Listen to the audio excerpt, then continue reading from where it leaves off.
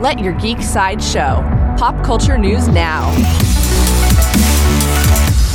Hi, this is Andrew, and here are your pop culture headlines. New from DC. DC Comics is shaking things up. A brand new comic series named Titans will pick up after the events of Dark Crisis on Infinite Earths and Nightwing number 100.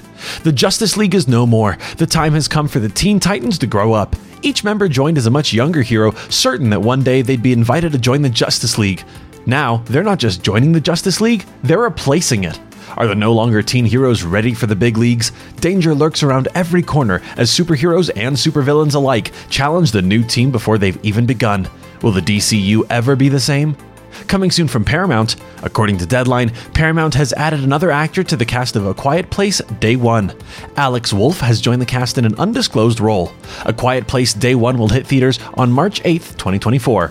New from Bad Robot. According to Deadline, Bad Robot, WB, and Mattel have found writers for their upcoming Hot Wheels film. Dalton Lieb and Nicholas Jacobson Larson are set to write the film.